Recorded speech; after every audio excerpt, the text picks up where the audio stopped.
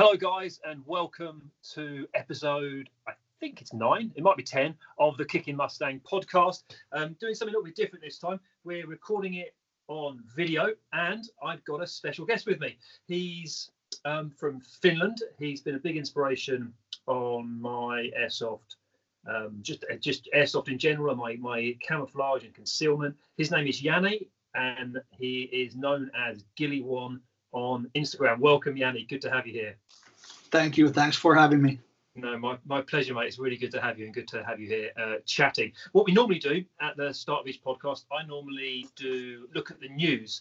If you're listening to this at a later date, we are in Corona lockdown. So there isn't a huge amount of news going on right now. I think we've probably got 3 things. I have got a new gameplay that's come out, and I've been using a crazy pirate flintlock pistol, which was a lot of fun. So that's new in my world. I've also had this thing turn up. This is the Smithy TDC arm for the VSR. Now, Smithy is an airsoft player who I have known for several years, and he has come up with this, which is not just a TDC. It replaces a hop arm, and it replaces inside the hop arm, when the hop arm goes up and down, as the pressure is applied, that is going to create a slightly different angle. What this does is removes that change in angle, and it's got a piece that comes down perfectly straight. So this is going to be really interesting to get that fitted and see how it goes. The other piece of news is there is a new gun that's come out. The only new gun that we've got at the moment on the market, and it's by Action Army Company. And I think they've called it the AAC1 pistol, which a few people are quite excited about it. Jani, have you seen that? Yeah, I've seen it. I want one so bad. Doesn't it look cool? Yeah, it does. It does. Have you seen how expensive it is? It's actually like quite inexpensive. 100. I don't even remember. It's like, I think it's $100, like $99. All Swift Airsoft have got them, and they're selling it for $99. Which includes upgrades, which includes their TNT barrel and rubber. So to get it from Action Army Company, I'm guessing it's going to be around the $80 mark, which seems crazily cheap. Yeah. Now I want one even more. Yeah, fingers crossed it lives up to how good it looks. Definitely. So, Jani, before we get started, can you tell us a little bit about yourself, where you got into airsoft, where you're from? Yeah, tell us a little bit about your airsoft career. This is kind of like tricky for me. I got my first airsoft gun when I was, I think, like 14. It was a Marui Springer pistol. Never played with it, like just practiced like handling skills with it. Yeah. Then my friend and I decided, like, no, we're going to start airsofting and be like these super military guys. And that never happened. We bought the guns. My first AG was the GMP MRE. It's like a M4. When was this? What year? That was like in 2005 or 6, quite a long ago. So you're from Finland. Yeah, correct. What was happening with the airsoft scene in Finland in the mid to early 2000s? Was there a lot going on? Did you have a local site? I think that was like the prime era of the Finnish airsoft scene. I'm not quite sure. I wasn't really into it back then because I was a paintballer, and those two are kind of like curse words at each other. So you paintballed as well? Yeah, I started playing paintball in '94, and I'm still doing it, but like less and less. Now playing airsoft more. But interesting story, like how I got into airsoft was I've always been interested in sniping. Like ever since seeing the movie Sniper that came out in '93 with Tom Berenger. That was like, I got it on VHS, so it must have been like '94, and I had my first ghillie suit like a week after. Nice. I made it from scratch, like asked my dad to take me to a fabric store, and then I just took like woodland fabric, cut it into strips, made like a net out of it. It was like totally shit, like zero effectiveness. But it was like the coolest thing ever. Like that opening scene from the movie, it's so epic. Brilliant. Once you made that first ghillie suit, was that it? Was your passion for ghillie sniping lit? Have you been doing that obsessively since then? Yeah, I think it was the movie that got me started. Like that opening scene, like still is one of the best movie scenes I think ever. Like just seeing those guys crawling and taking the shots and what is it that excites you the most about airsoft sniping? Like being hidden, like invisible, creating chaos. Even if you like miss the shot that you take, the guys are totally panicking. Like, there's a sniper! Oh my god! Like, where is he? Like, we can't move. Yeah, I share that. I love what I really like being in control, really feeling in control of the situation. So you have confidence in your concealment. You know how you blend into the environment around you, and you have control over that shot. And so much relies on staying hidden and making those shots count and being in control of that situation, and knowing that if you make a mistake, it just changes just like that. And that switch of being the hunter to the hunted, that for me, that's the buzz. And staying in that hidden position and staying in control of the situation, so that all that chaos around you, you're like the calm in the middle of that storm around you. I love that feeling. So when did we first start speaking with each other? Before we go to there, back to the original question, like how I got into airsoft sniping. There's this group, Airsoft Sniper, ASF. Airsoft Sniper Forum. Yeah, that's the one. That's it. I went there years ago. That was years ago, wasn't it? That was before Facebook.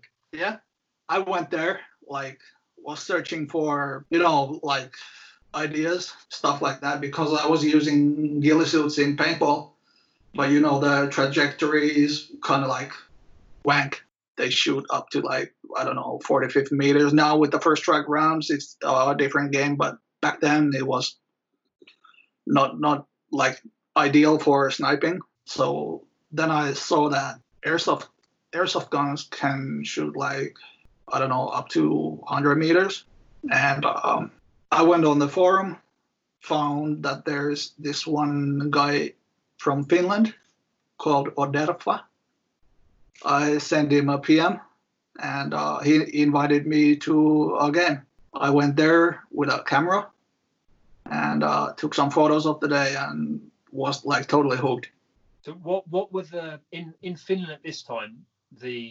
What would the rules be? Were the rules then the same as they were now? So what power guns can you use over there? 3 joules. 3 joules, nice. Yeah, that's like for normal skirmishing, I'd say. For milsims, we usually have 4, which is really nice. Like lovely, yeah. I'm jealous. Yeah, you have 2.3?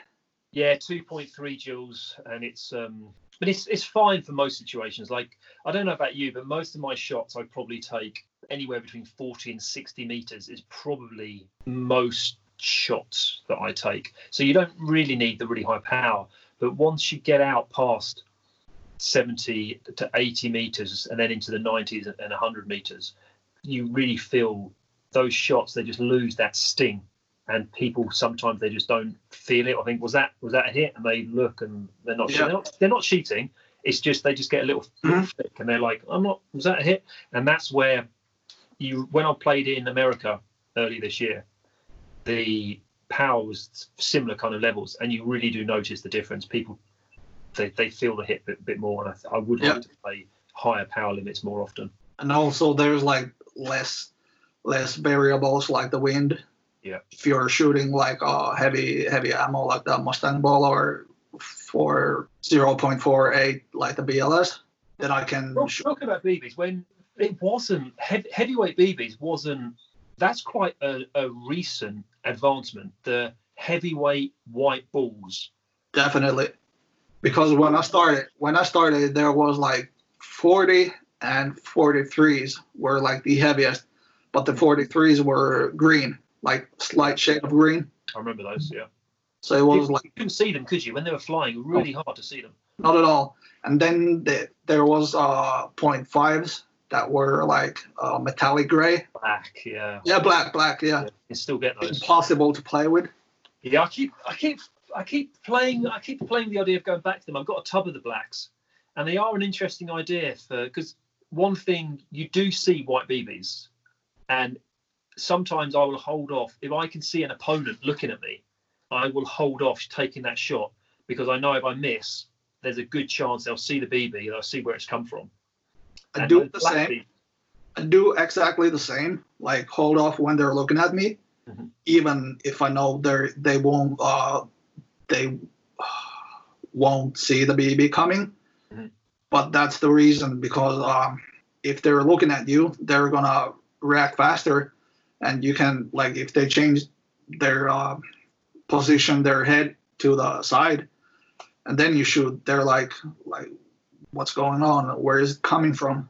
It's harder for the brain to like connect.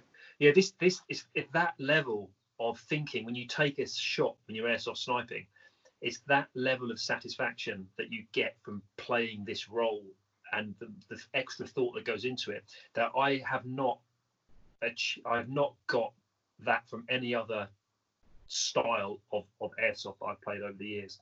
And I sometimes get people popping up in the comment section on my videos saying, why don't you use a DMR?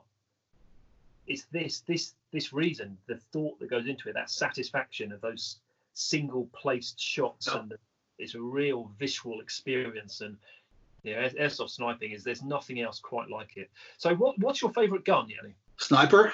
Yeah. I know there will be some hate because of my answer, but the SSG 24, because the reasons, not because it's the best gun out of the box that you never have to modify to get it shooting perfectly like the speech goes or the promotion goes, but it's repeatable. Like if you take it apart, put it back together, it shoots the same. Like it almost holds the zero. Like even if you take the barrel out, the bucking out, Great. It's repeatable. What have you done to your SSG? Have you made any changes to it? Because it's quite quiet, isn't it? Yeah, it's half the sound of the original gun. What did I do? First thing, Springer custom stock. I can actually show it to you. Yeah, let us see. Yeah, because I'm a Finn, so we have to love good Seiko stock. So this is the I already forgot. Anyway, Springer Custom makes this one. It's good. It's super comfortable. Like the grip here is almost like 90 degrees. So it's super comfortable holding it. The weight.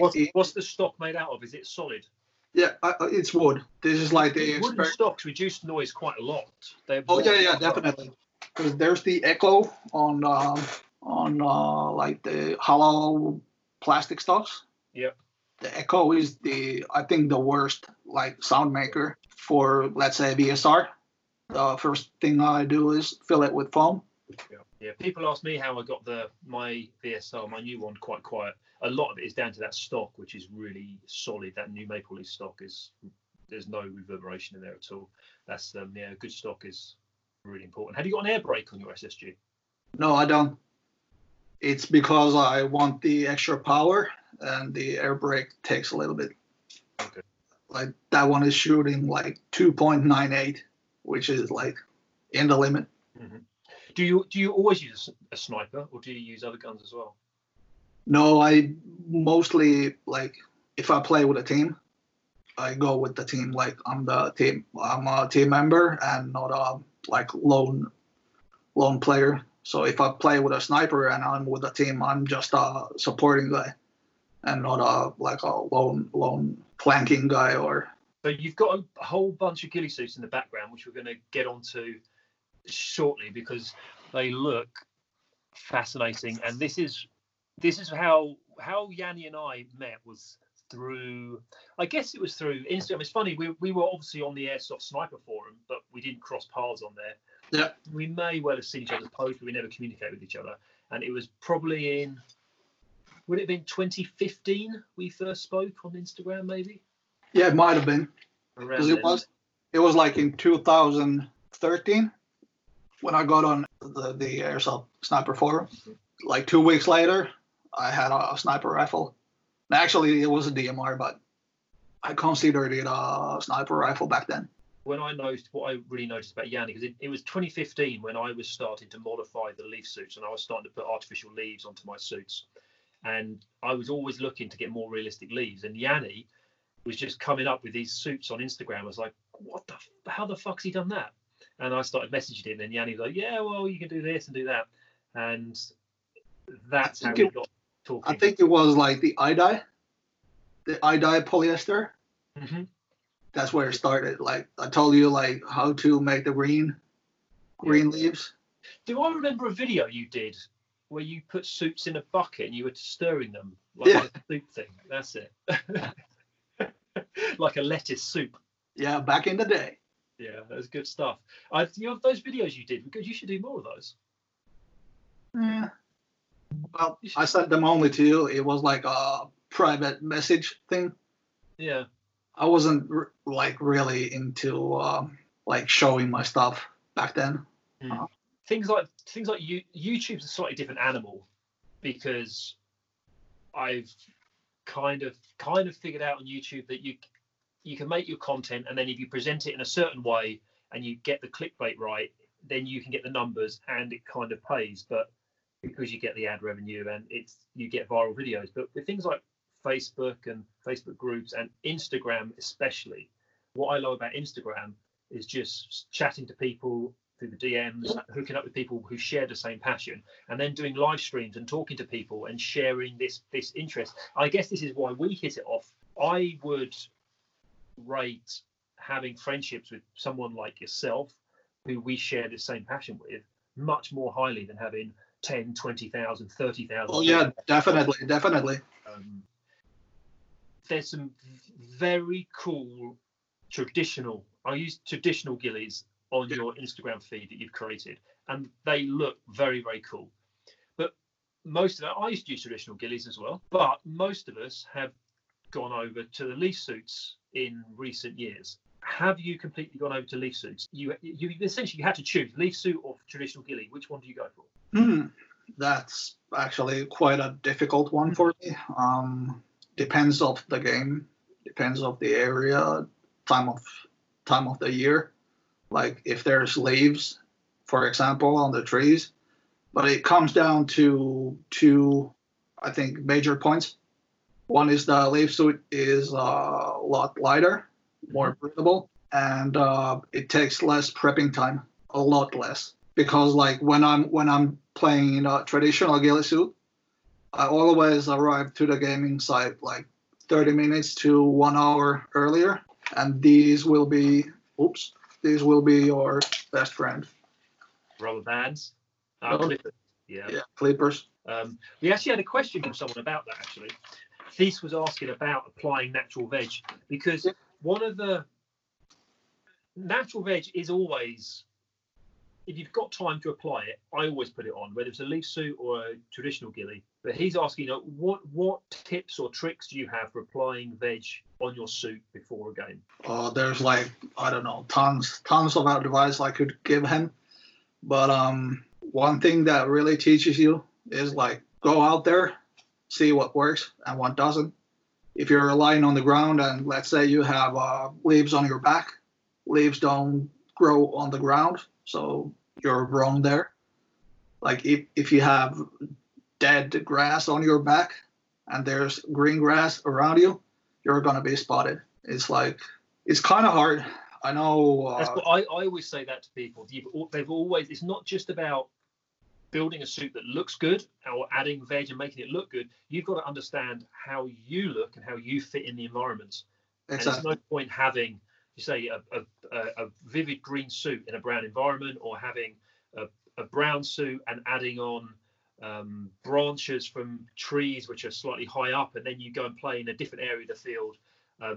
The natural veg has to match as well. You can't just chuck it on. So being aware of how you fit into the environment is paramount, really. Yeah, as far as traditional ghillies go and garnishing them like with natural veg, I always have a green base and a brown base, or slider like 10 colored base, depending on like what season it is, because it's so much easier to like put dead or tan colors on the tan suit or brown suit, and green on the green suit. Yeah, I get that. This year, I've started questioning that a little bit. I've been out. I've moved house this year, and I'm in an area where there's a lot of ferns on the ground. Even during winter, there's the very, you know, when ferns die down, they get really dark. Yep. And I've actually found that this winter, and this is when I decided I needed to have the green KMCS suit, was that even in the winter, people said, "Oh, it's a summer suit," and I was like, "No, it's not a summer suit. It's a green suit." Yeah. And I then added brown artificial leaves or brown raffia onto the green, because often in winter you'll get those very dark green colours, but then you'll get the dead stuff on top of it. So again, this comes down to understanding how you're fitting into your environment, and you can make suits that look good, but if they don't fit into your environment, it doesn't matter. Well, like for me, it's different. Like in the winter time, we have a blanket of white. Mm-hmm. Then we have a blanket of like the snow pushes all the anything that lives. Basically, is like flat on the ground, like impossible. Like it's a nightmare to camouflage, unless you're using dead grass and like lighter colored suit. Then that works like really well. I think the springtime, before the leaves start popping up, that's like the easiest time to camo, like ghillie up. Yeah. It's because everything is like dead. You can just go and grab some dead grass and you're done. Yeah, this sort of time, early, everything's bleached as well, isn't it? Yeah.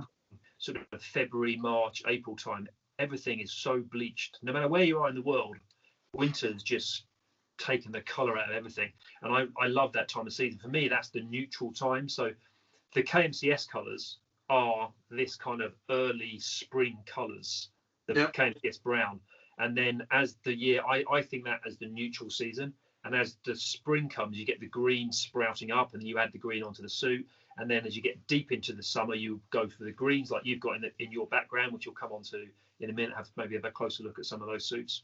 And then when the winter comes, it changes again, and you get those vivid orange colours and those leaves, which are, and this is going back to how we first started talking, and how a lot of people realise that artificial leaves are, you can't just add those autumn leaves to your suit. You can't go and just pull leaves off trees. Yep. Because they crumble. Everything's brittle in autumn. Those leaves are falling. You can't just stick them on. And this is where this passion for crafting leaves comes from. Those changing seasons and how it evolves.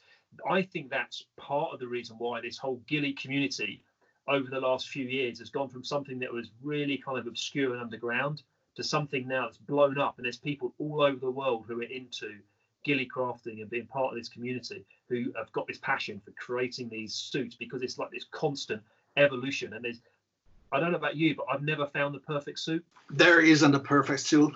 The environment is always changing. Like if you go to one field and your suit is like, let's say, perfect, you go to another spot on that same field. Yeah. It isn't. There's always room for like small modifications. I don't know, like in the like real army or in the military, the snipers changed their camo. I don't know, at least they're supposed to, depending on the position they're going to. But I never do, like on the airsoft field. It's not practical for us, is it? A lot of real steel sniping, like the sniper's handbook, a lot of that isn't practical for airsoft sniping, I don't think.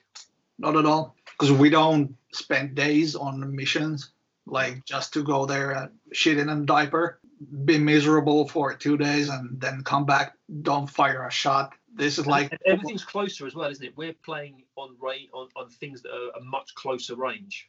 Oh yeah, definitely. That plays a huge part.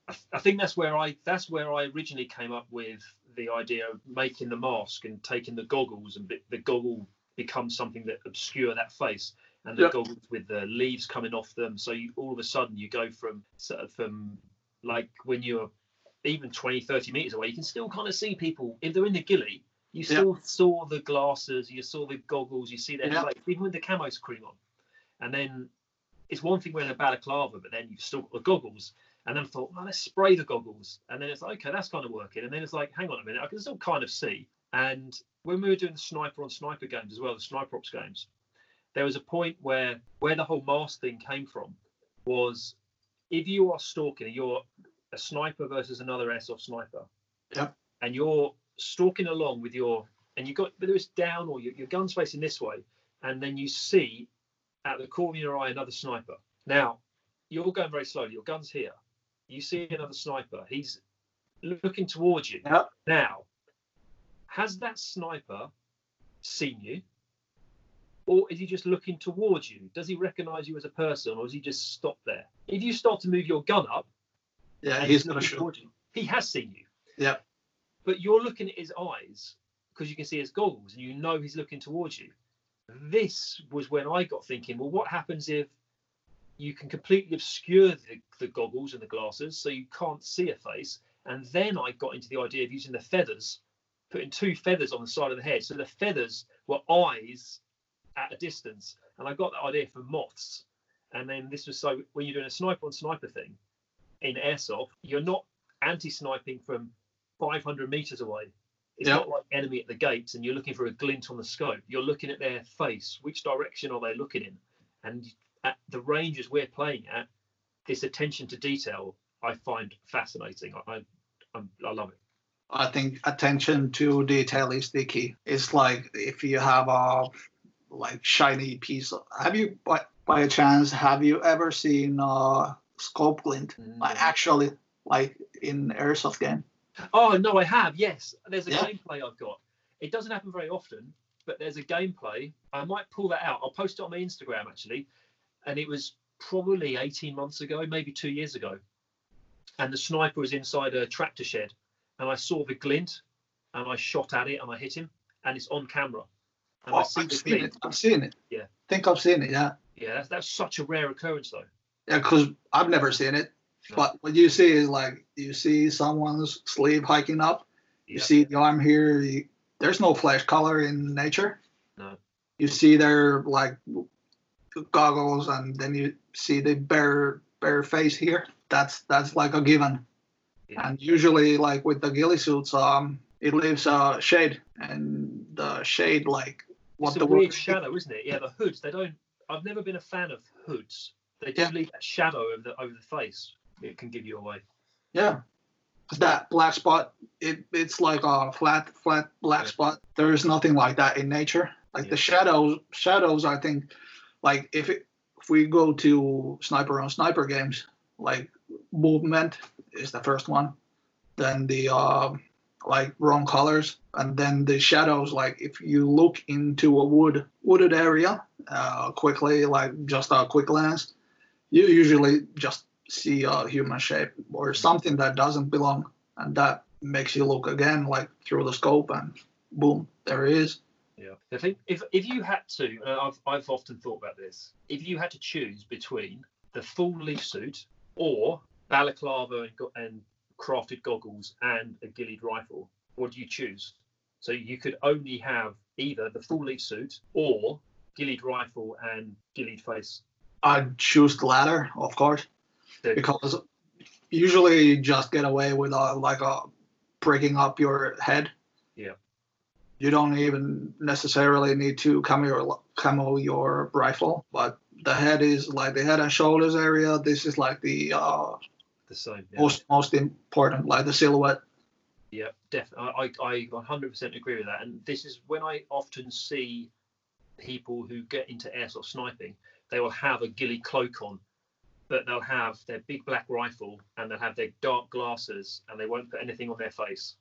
Yeah, I think the problem is like when you're crafting, like when you're making a ghillie suit, you forget the small, like minor details that you're putting on later, like when you go to the field.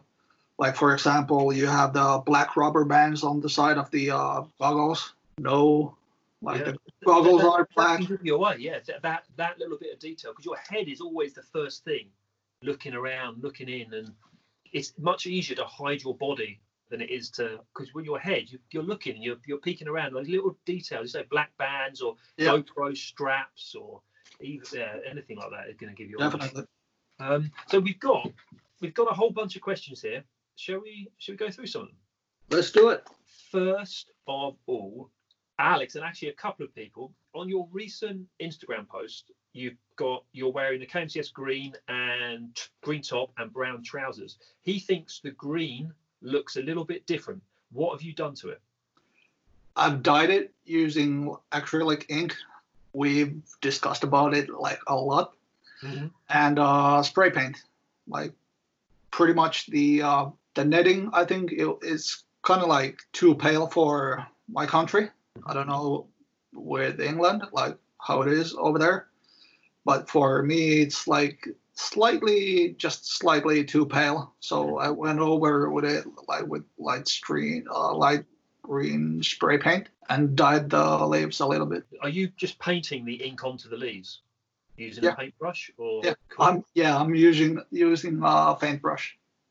It takes forever though, but we're in lockdown, so Yeah, that's what we love doing. The I mean that acrylic ink was a real game changer for me. definitely.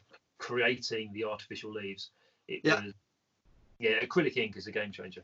One of the nicest things, like I think with the ink, what you can do is like if you place your gilly on like mannequin or like hang it up, and you see like there's let's say like on your gilly there's 3 green leaves on the hood, like Leaves. Yeah. yeah, like I think I would like dye the middle one of those just like a little bit greener to Well, I've put those on because it's springtime. We were chatting earlier. yeah Springtime, you get those real vivid greens, which are like this. yeah. So that's why I've got quite a few of these on at the moment, but they will only stay on here No, maybe but a couple of months.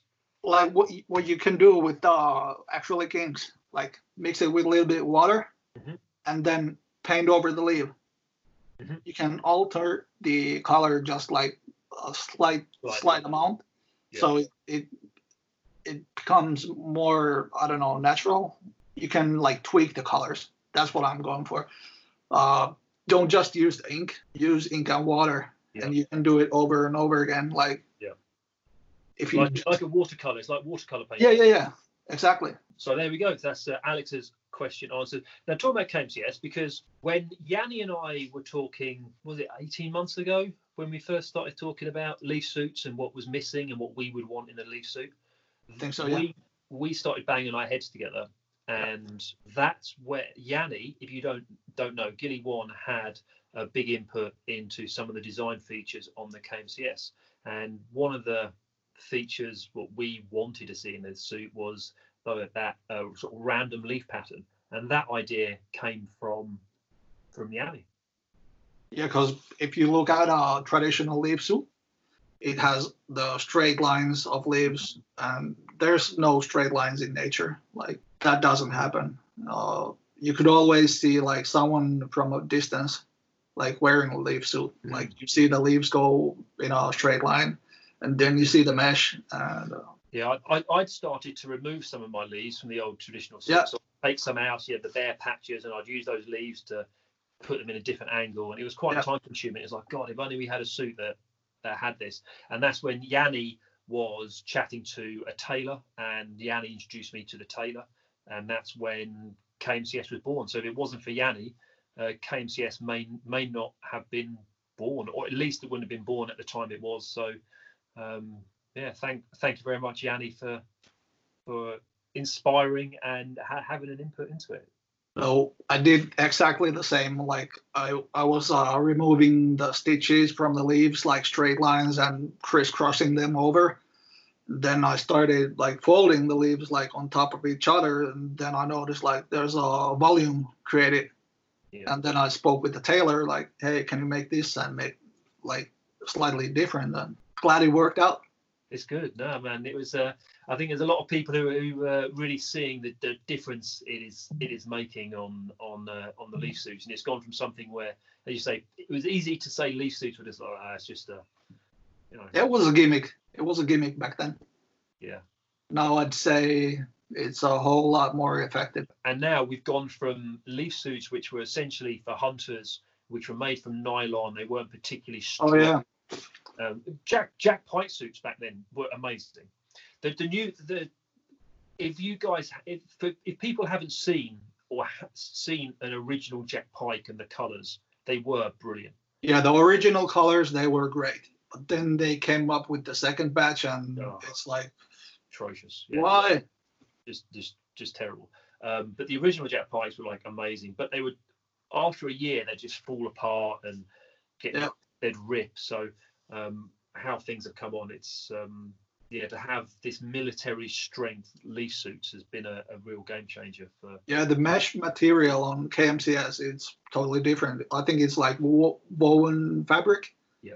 That crisscrosses, like it's super easy to craft. You can just like take the zip ties and attach stuff to it. It's really strong. Even just one thread of the KMCS, just putting a zip tie through it, one thread will hold really well.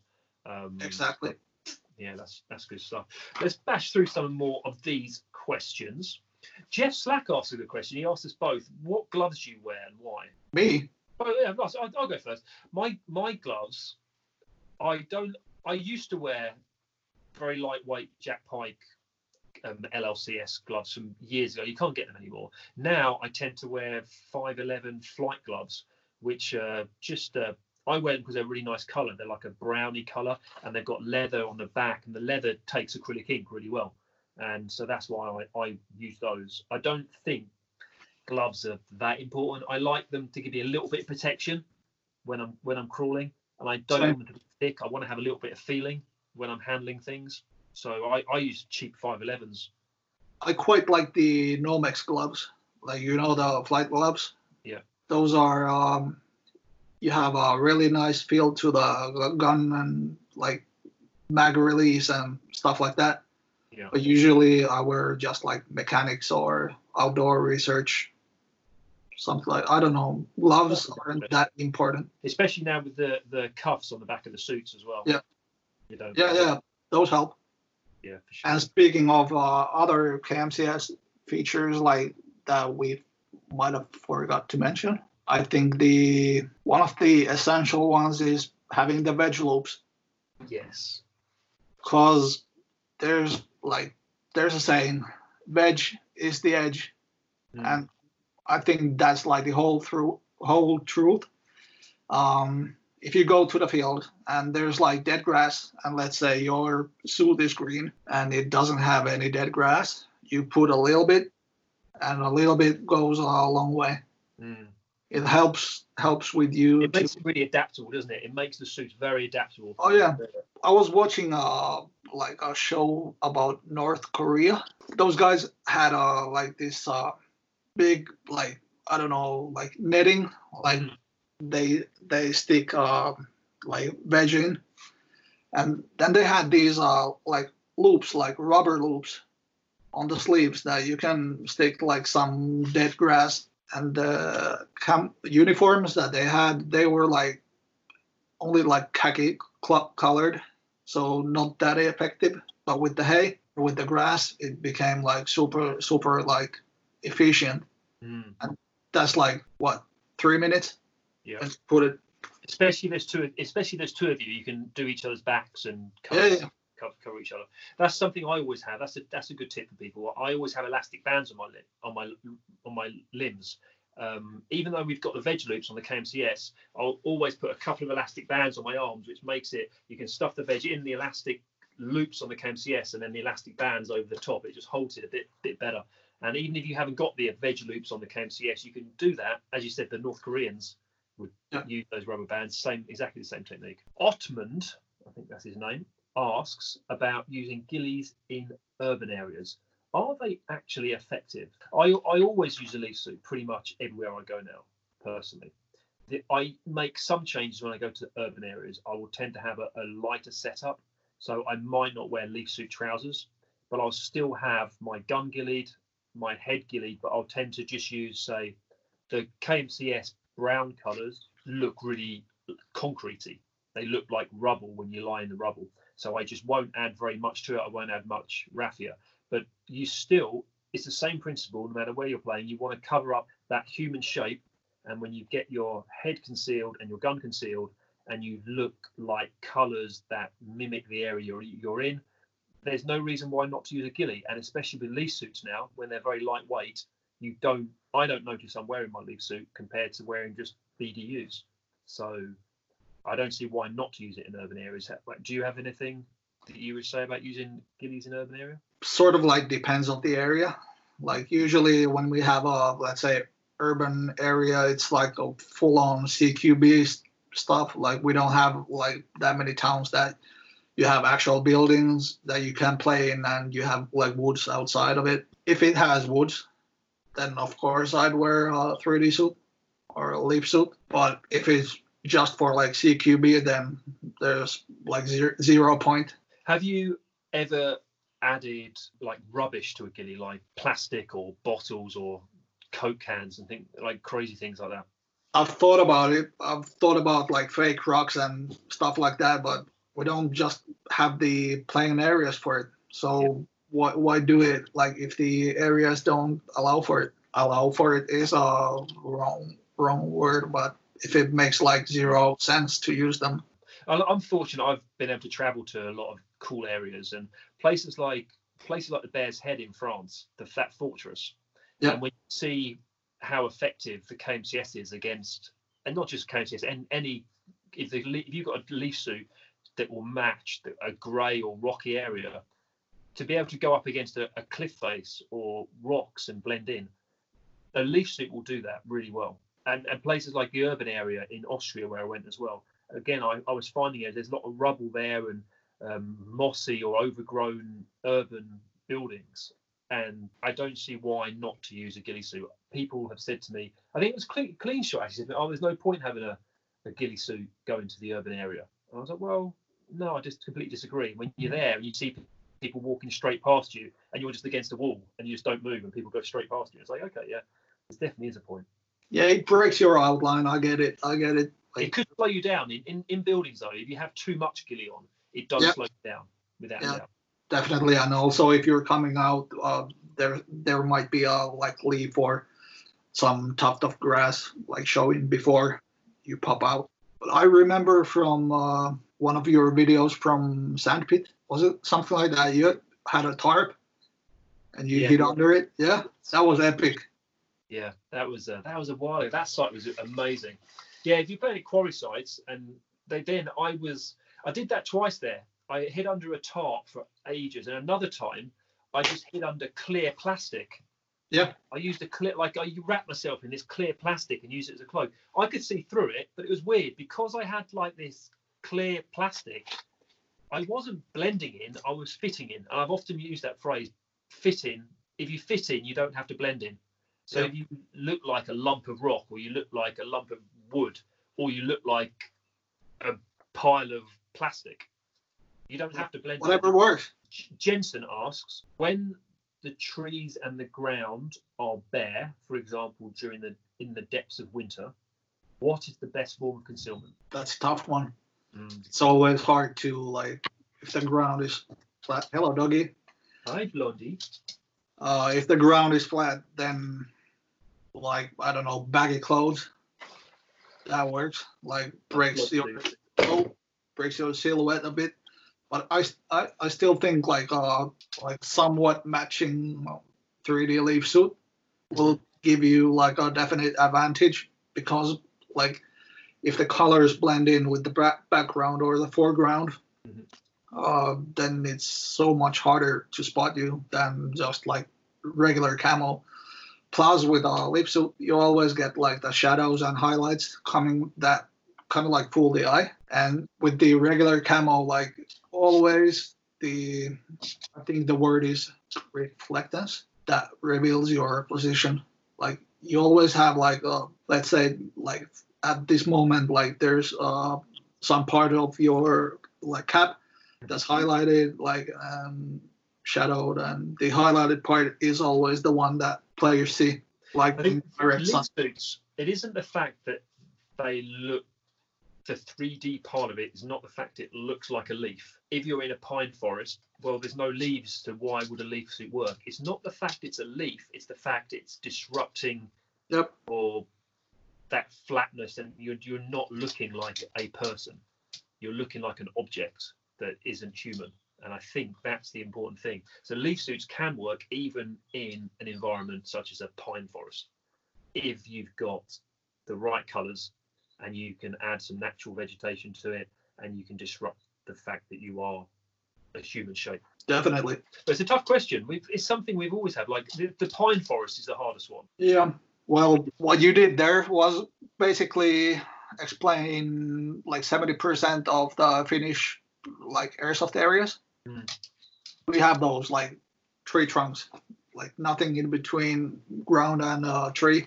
One of the hardest things in a situation like that, and when you're in a forest and you've got you have the horizon line, when you are, and you see this in nature, when you see deer, when you spot a deer in the forest, you spot it because it's got its horizontal back. You don't see its legs. You think, oh, what's that horizontal line there?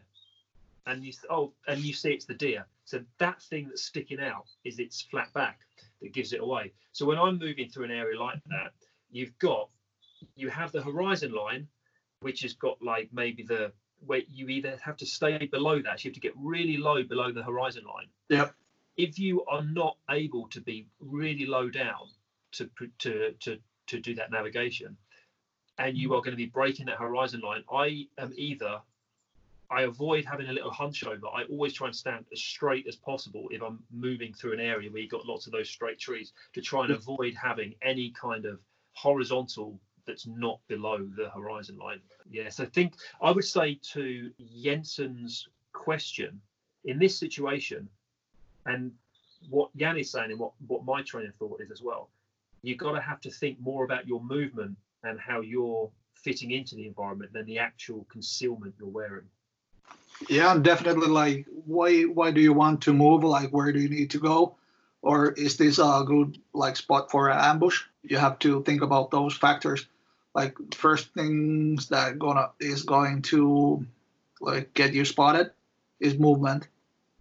Like, if you're gonna move, like, people are gonna see it like either way. If you're wearing a ghillie suit or through a leaf suit or normal camo, it's more up here than down there. Yeah, I often tell people that it's more important. If I had to choose between perfect concealment and perfect awareness, I would always choose perfect awareness, because if you know where people are around you, you can then, and we go back to that sniper on sniper situation where if you know where they're looking, if you can see people before they see you, you can normally see where they're looking, and then you can make your tactical decision about how you proceed. That's more important to me than staying hidden. Exactly. And this goes on. Someone's asked that question here about hiding. Edwin asked, how do you find a good hide position? My process of finding a hide position, I am always thinking more about how I am going to be aware of the environment around me, because there's no point having a hide position if you're hidden but you can't see anything. Yeah, that's how do you affect the game? How do you affect the scenario if you can't see and be aware? Yeah, for me that's the same. I always go for, like, what's it in English, like field of view, like field of fire, like as wide as possible, but without being too obvious. If you go in a tower, you're gonna get spotted. Like, I avoid those things. They're death traps. Sniper towers, they call them. It's like go as high as possible without highlighting yourself. Yes, without breaking that horizon. Yeah, and avoid the obvious. Like, if you were a sniper, would you go there? Yes. Yeah. Well, then don't go there. Like, take like a different spot. So to answer the question, it's not just about hiding. It's not just about being hidden. It's about being in an unusual position and having good awareness so that you can affect the environment around you, I think, is the answer to that question. And also having a way in and way out works. Like, if you get caught. Yeah. Do you have any process you go through when you're leaving hide at all? I don't know. Roll the dice. Yeah, it is. It's like that. It's a gamble, because Yep. normally when you're in a hide situation, you've got a field of view and you're kind of focused on it. To see anywhere else, you're going to normally have to move around, and that movement is the dangerous time. Yep. And it's a gamble, because you've got to just do it really slowly, really smoothly.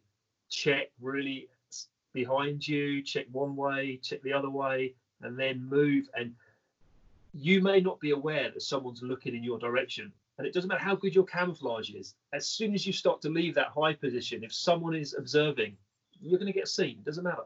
Yep. No, it's a gamble. Yeah, no, it's a tough one. Harry on Instagram asked about sneaky leaves when they're back in stock and alternatives. Sneaky leaves, I discovered sneaky leaves. That would have been end of 2014. No, start of 2015. I discovered them. So it's springtime 2015, and I bought them originally someone had in America had made a suit out of them, and I bought the suit, and it had a load of sneaky leaves on it, and I was like, my God, these things are amazing. And he had the packet with them, and that's how I found out what they were. And they were made many years ago, but now they're not made anymore. So Skirmshot bought a load of stock of them, but now they're gone. So everyone's now kind of making alternatives, and Yanni is an expert at making. Do you have any guides online, perhaps, that you could share? Of making sneaky leaves. Leaves, yeah. Anything that's not in the Sniprox group. I've tried like different designs, like using webbing, like sewing webbing on the suit or shoguing it on, and shoguing like leaves on the piece of webbing, so it kind of like sticks out. And gravity holds it. I think why the sneaky leaves work so well is that they add depth to your suit. So there's nothing else that adds that kind of depth.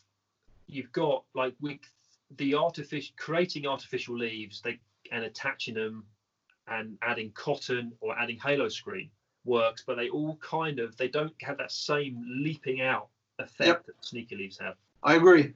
It has to have like the stem that makes the extra shadow and makes it pop out more.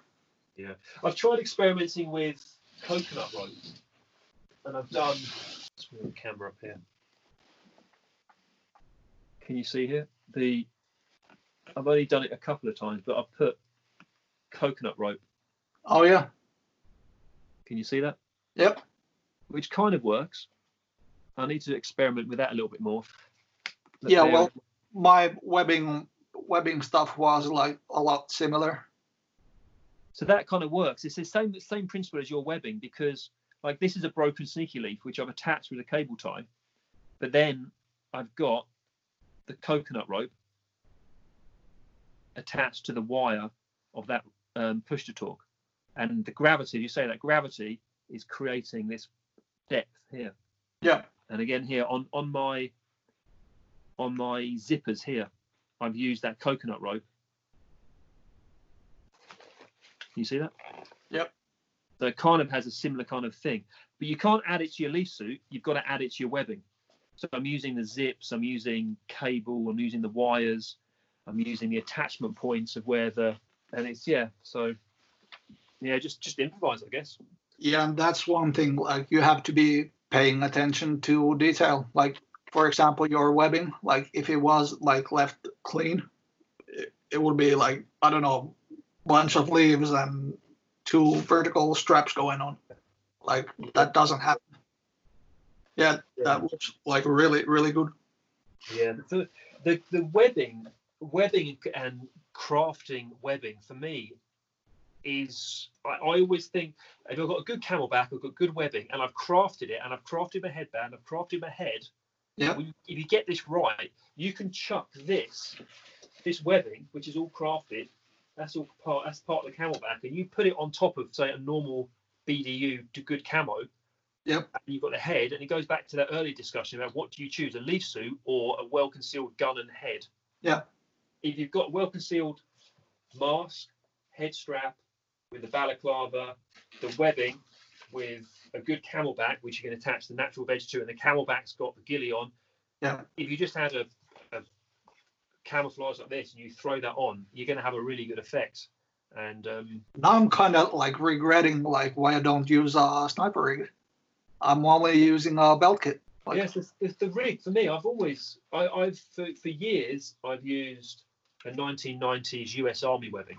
Yeah. And part of that reason is because it allows me to add loads of stuff to it and add the things that spring off, and it just adds massive depth to my concealment system. I just have like things on my belt and in my pockets. You've taken the brown cans, yes, Leeds, and you've dyed them green, haven't you, on some of your? Yeah, I did. I did it with the experimental suit that I ordered. Like, it was a bit of a gamble.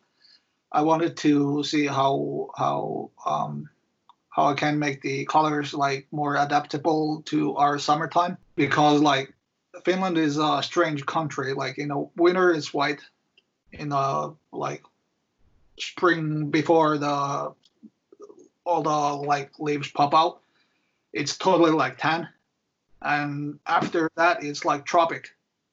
It's nothing but green. It's like green everywhere. So walking around with a like brown ghillie suit doesn't really work. Like, even if I add some greens on the veg loops, I need to have some green on the suit, and getting those greens right, it's a painstaking job. You know it.